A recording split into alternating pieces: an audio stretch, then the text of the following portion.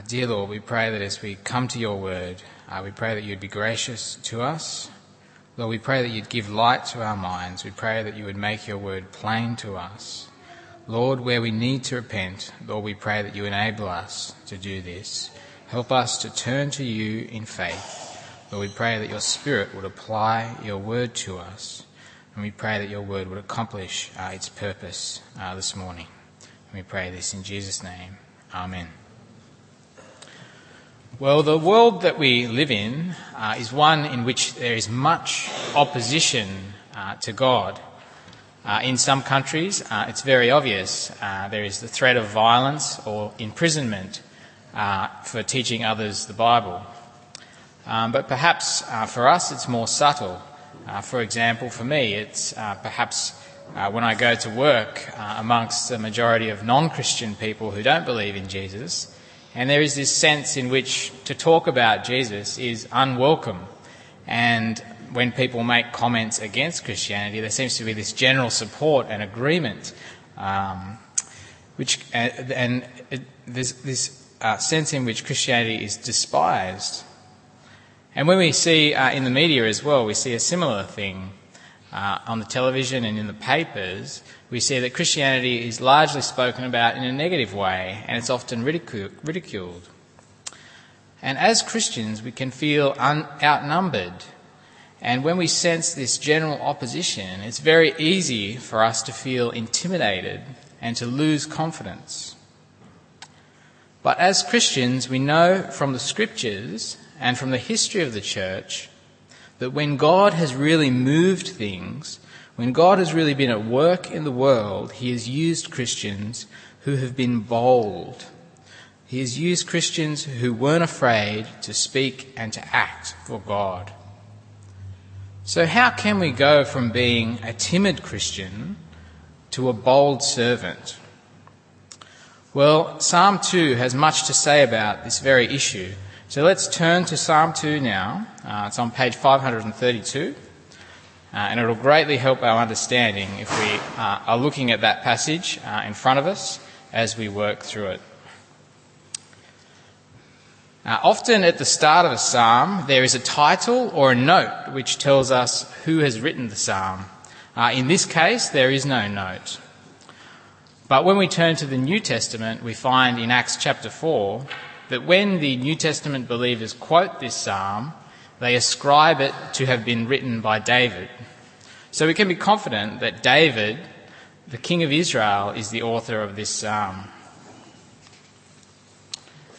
This morning I want to focus on four important truths that we can learn from this psalm.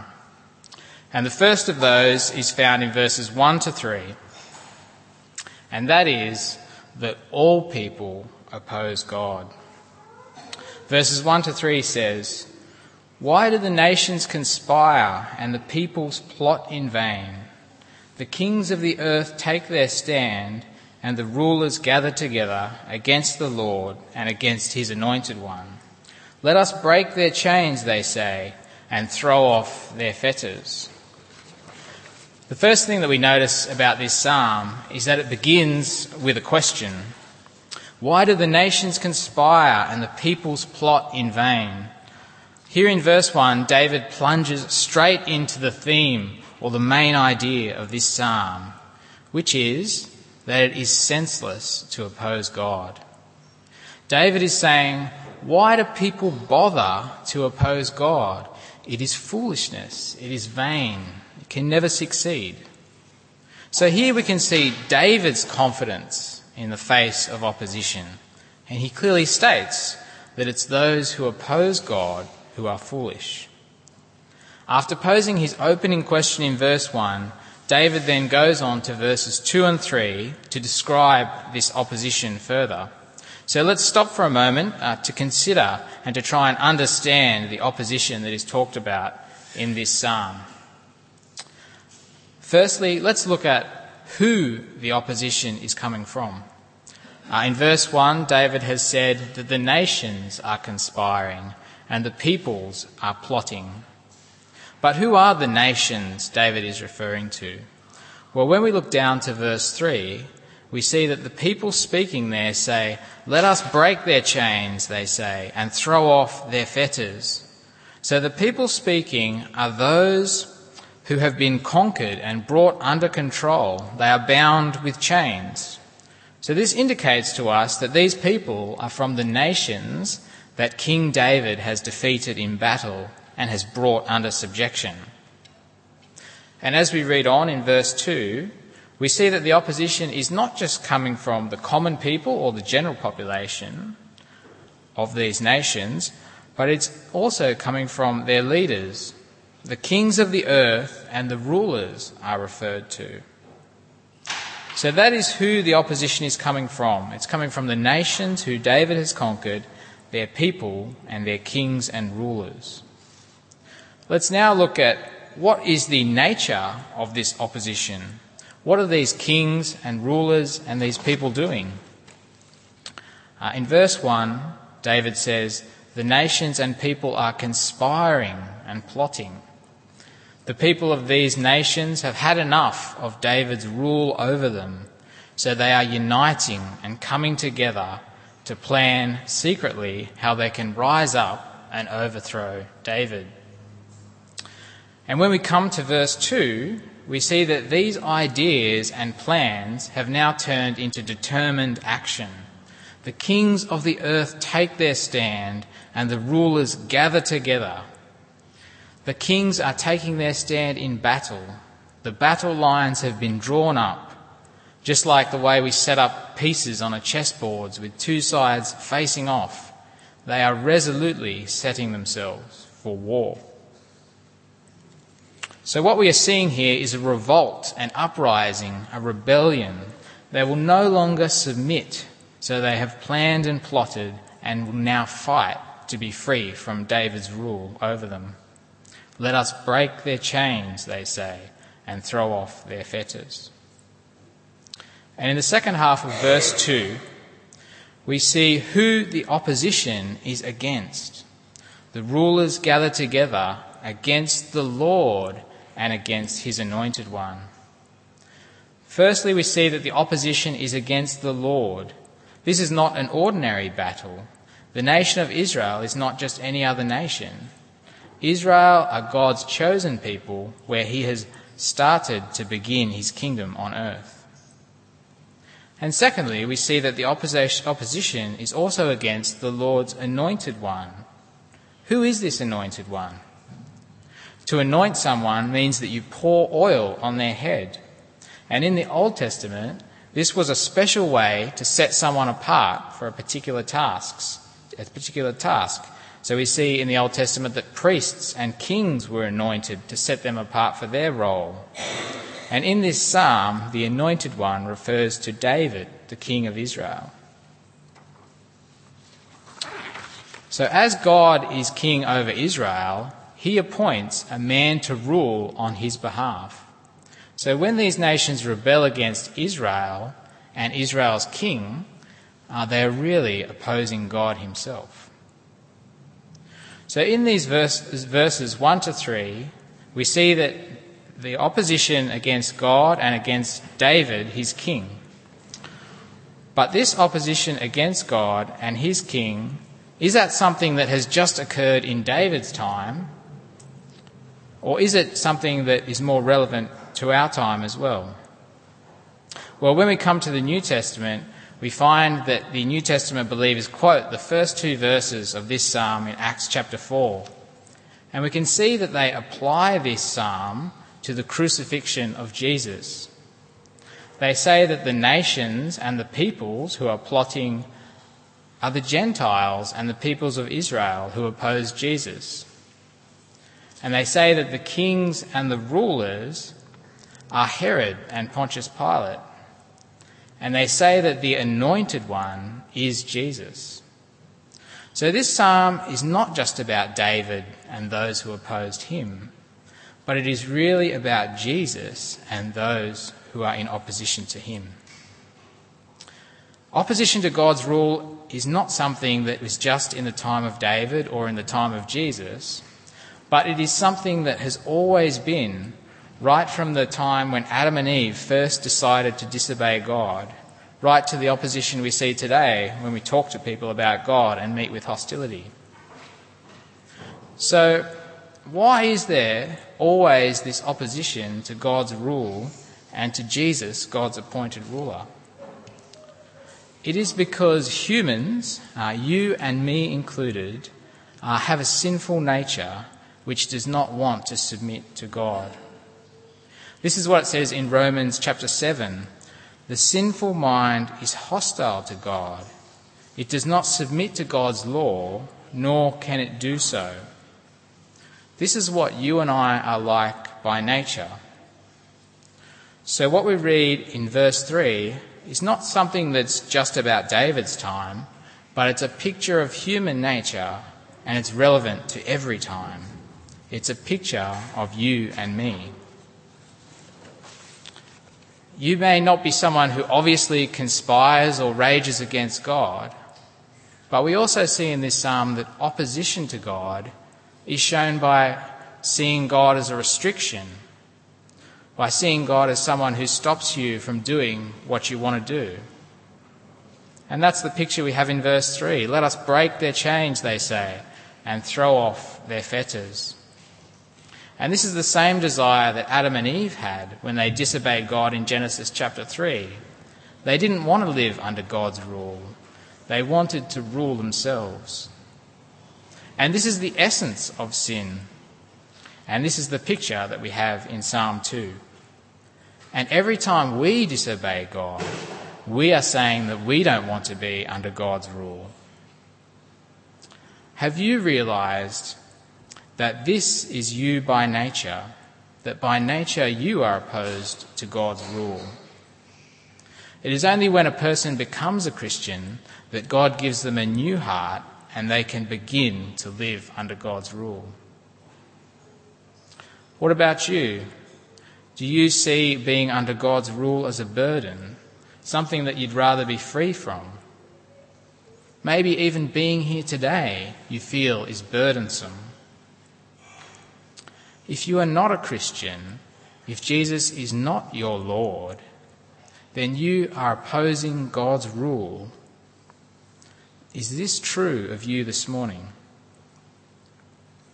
So in the first 3 verses of this psalm, we've seen the opposition that is against the Lord and his anointed one. And we've seen that it's not just something that happened in David's time, but it is a picture for all times, because all people oppose God.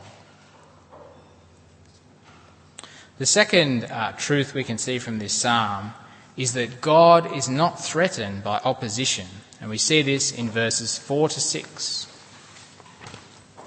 So far, we've been focusing on what's been happening on earth, but now we look up. We look at what God is doing. How is God responding to this opposition? What is his reaction? In verses 4 to 6, it says, "The one enthroned in heaven laughs. The Lord scoffs at them. He rebukes them in his anger and terrifies them in his wrath, saying, I have installed my king on Zion, my holy hill." As we look at God's reaction to this opposition, we learn 3 things about him. Firstly, we see his sovereignty. We see his power and control over all things. God is not at all threatened. In verse 4, we see God referred to as the one. There are many small kings on earth, but there is only one king in heaven, the king that is over all kings. What is happening on earth cannot touch or shake what is in heaven. Despite the planning and conspiring and all the efforts of God's enemies, God is still enthroned over all. And he's not threatened at all. And we can see by his reaction, it says he laughs. The Lord scoffs at them. God's reaction is to laugh and scoff at those who rage against him. There is not even any consideration that this is a real threat. The attack of man is dismissed as being so obviously ridiculous that it is scoffed at with contempt. So we can see God's power and complete control.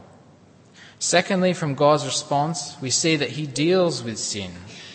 We see in verse 5 that he rebukes them in his anger. First, God has mocked them. Now he corrects them. God is not threatened by them, but he deals with them. God responds with an angry rebuke, expressing his strong displeasure. God is not only angry, but he is wrathful, and he terrifies them in his wrath. So we see that God is not threatened, but that he deals with sin.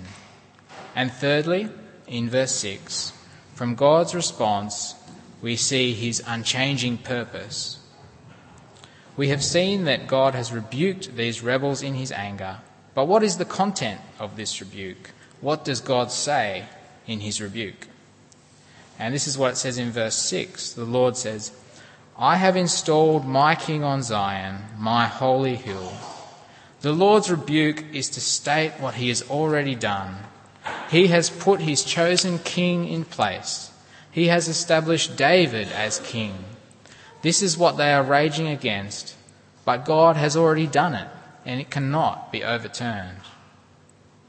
It has been settled by the highest authority and should not be challenged, and it remains God's purpose.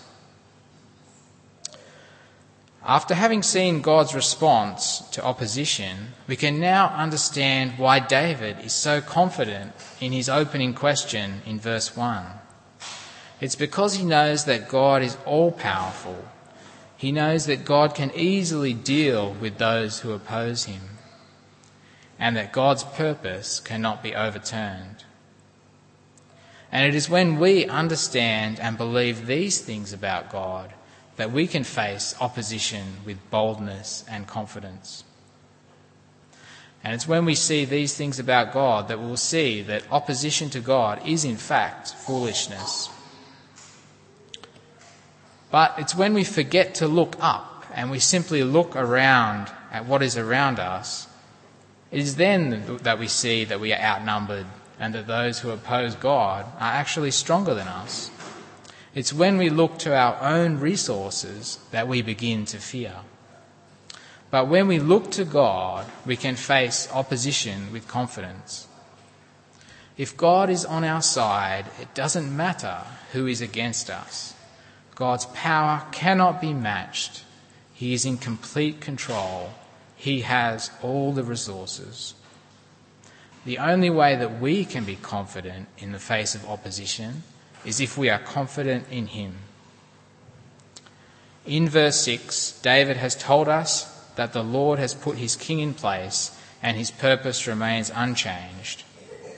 But as we go on to verses 7 to 9, we are given more detail about God's purpose to establish his king. Which brings us to the third important truth that we can learn from this psalm, and that is that God has made Jesus king over all things. In verses 7 to 9, David tells us what God has told him personally.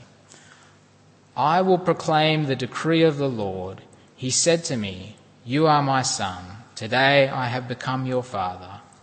Ask of me, and I will make the nations your inheritance, the ends of the earth your possession. You will rule them with an iron scepter.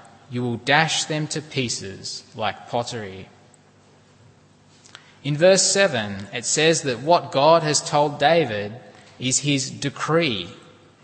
A decree is a law pronounced by a king. It is an official order that has the force of law. This is God's unchanging and set purpose. So what is this decree? Well, it has two main parts. Firstly, the decree confirms the relationship between God and David. You are my son. Today I have become your father. This relationship between David and the Lord is expressed in terms of father and son.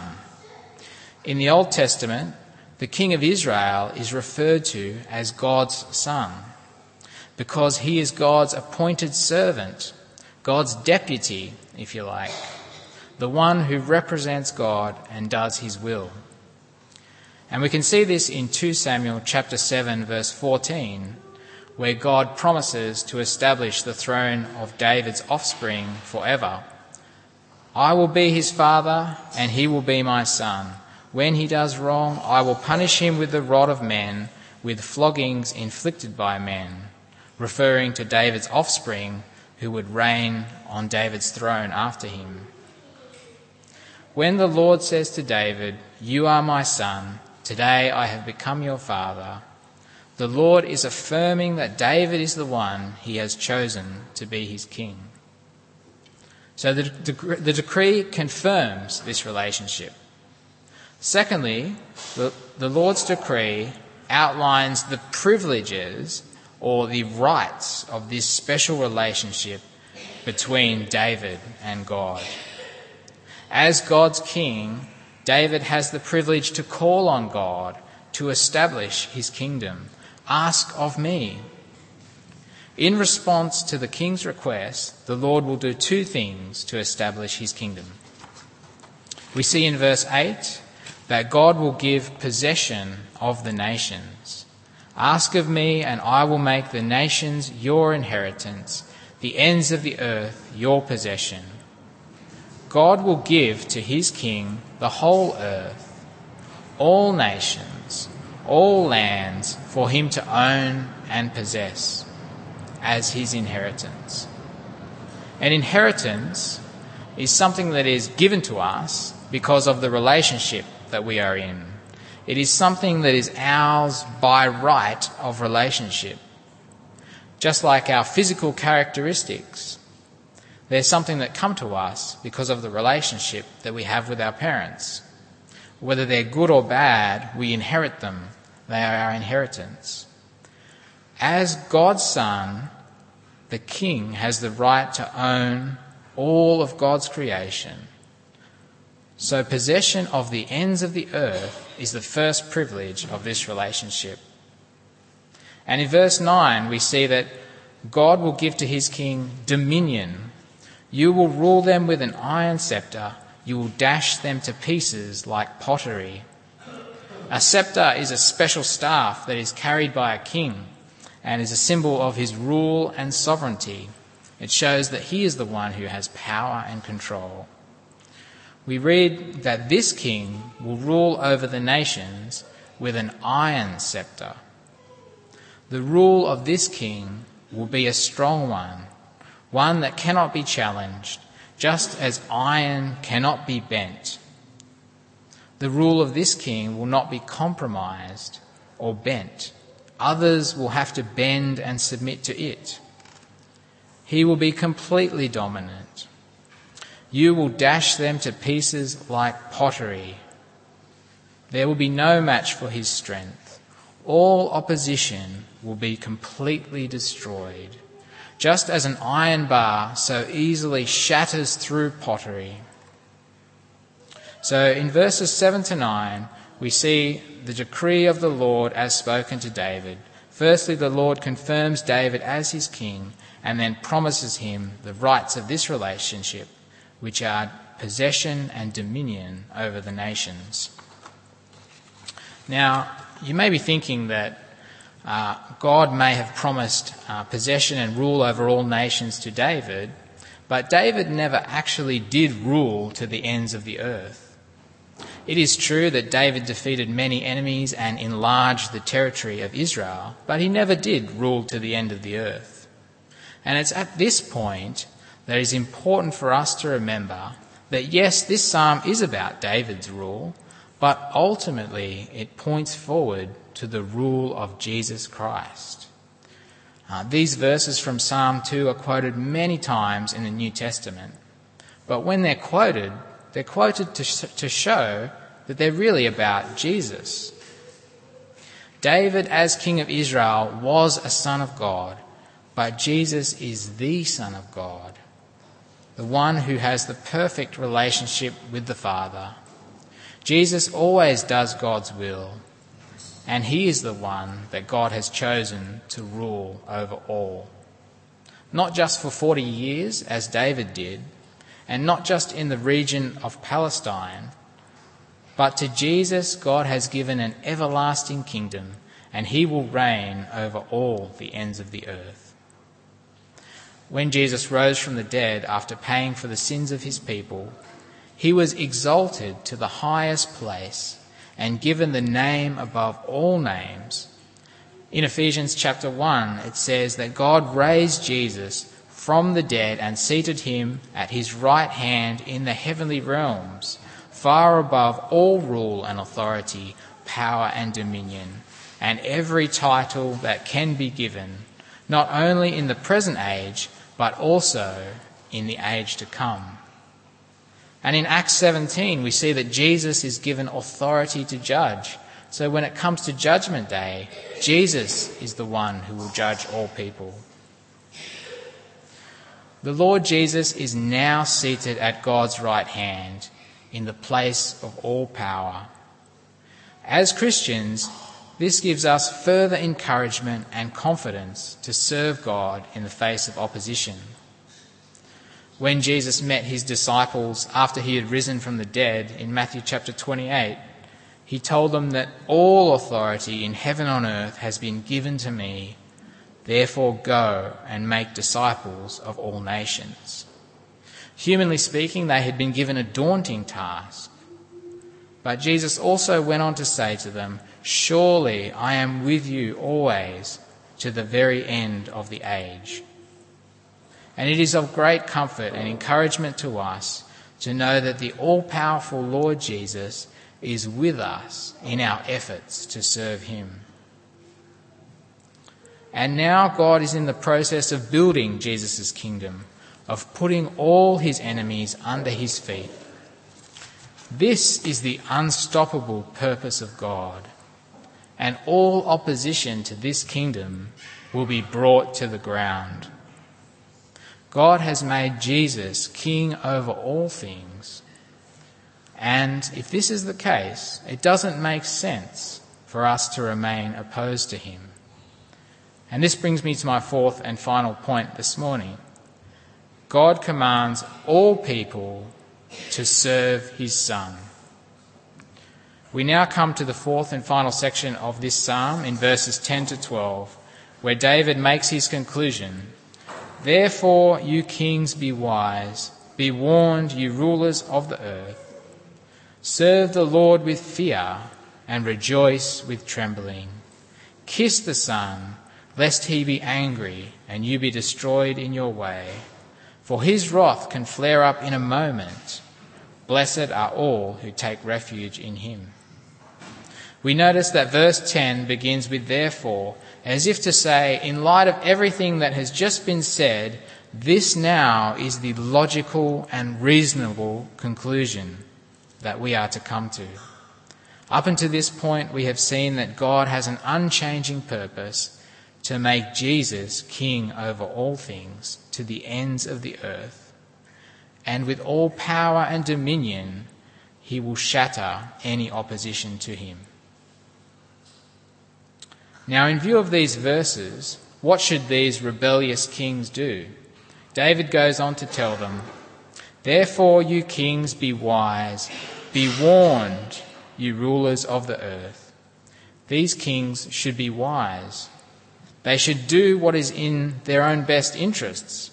They should do that which would produce the best outcome for themselves. These rulers should be warned.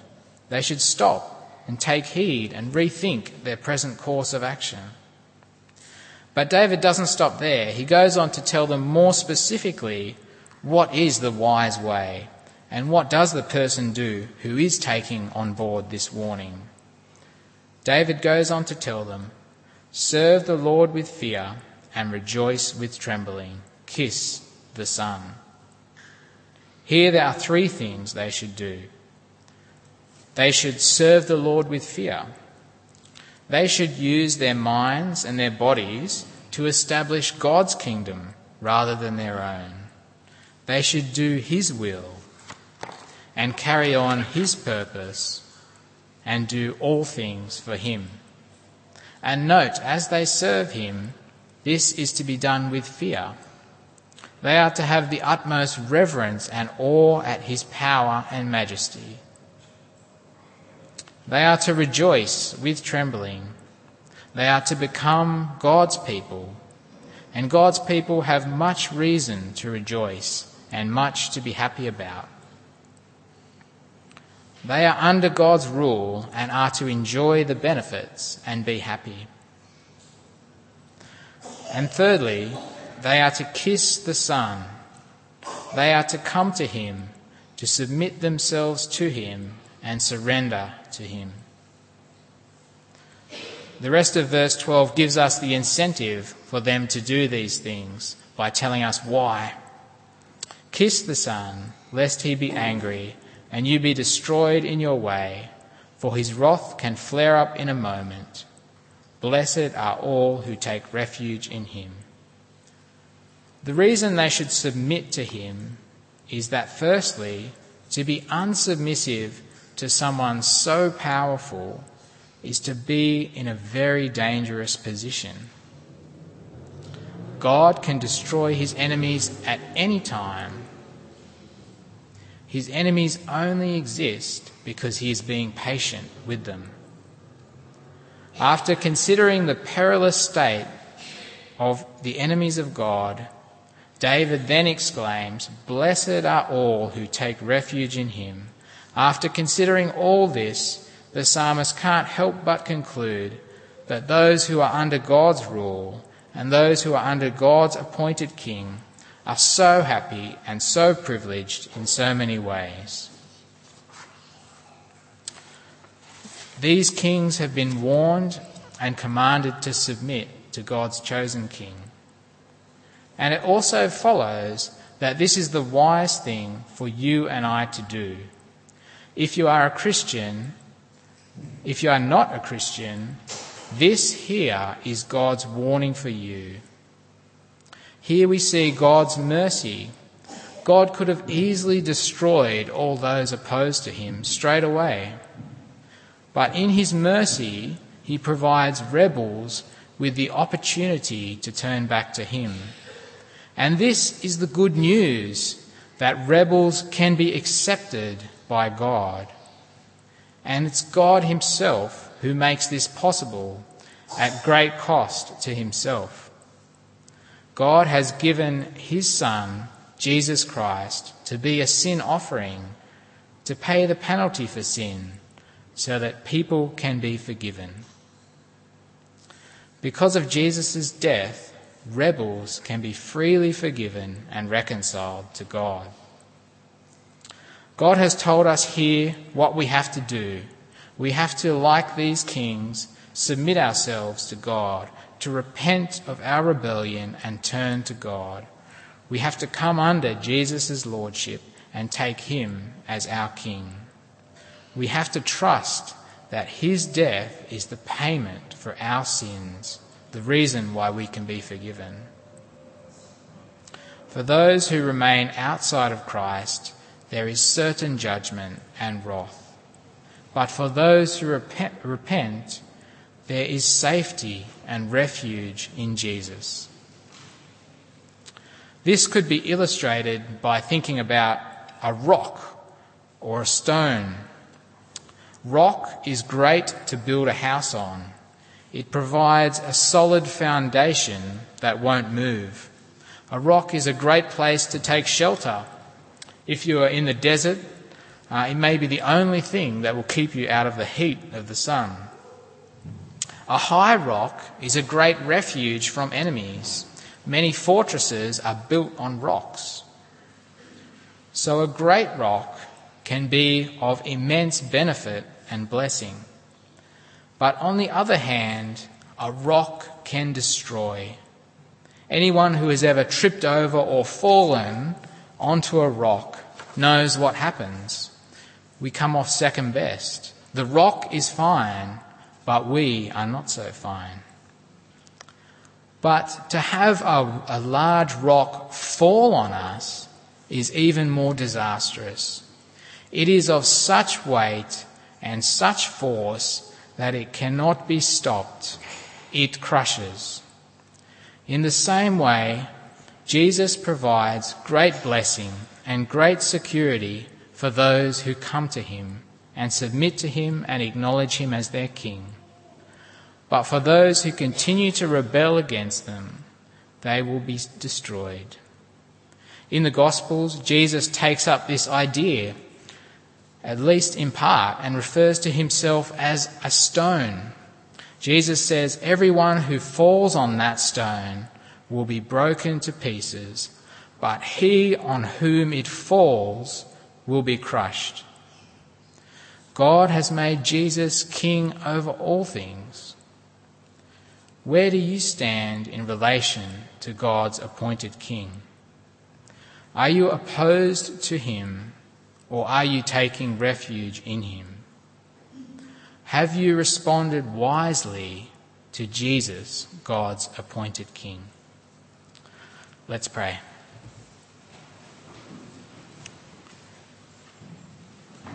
Dear Lord, we give you great thanks that you are in total control and that you have exalted your Son.